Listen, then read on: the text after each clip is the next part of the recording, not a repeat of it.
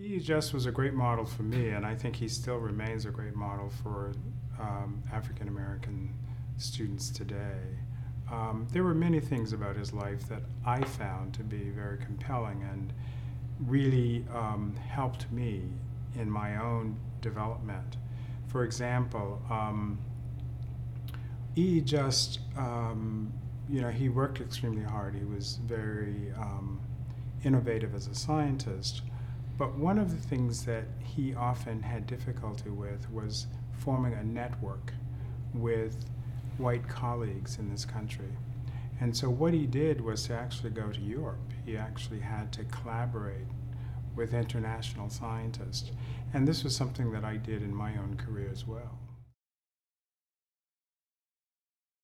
I think for students today, there are still messages that one can take away from how Just was able to overcome some of the difficulties that he had to face as a black scientist.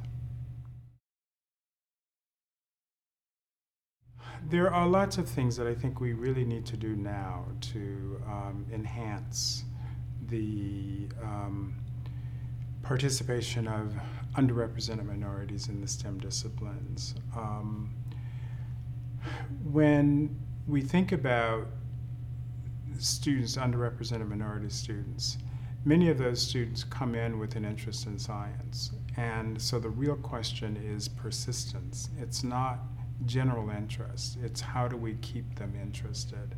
And so there are many things that I think we can do. One is the curriculum. We've got to improve the way we deliver content to students.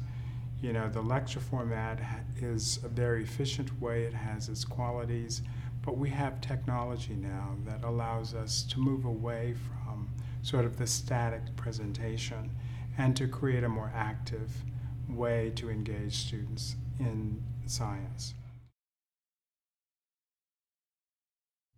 We tend to always delay the exciting part of science until they're in the upper division courses, and they do have to do a lot of, sort of memorizing, learning the basics before they can really think about the great things that are happening in the modern science. So we should be able to get students right into the current experimental aspects of science. And I think this will captivate them and really help them to see what is possible.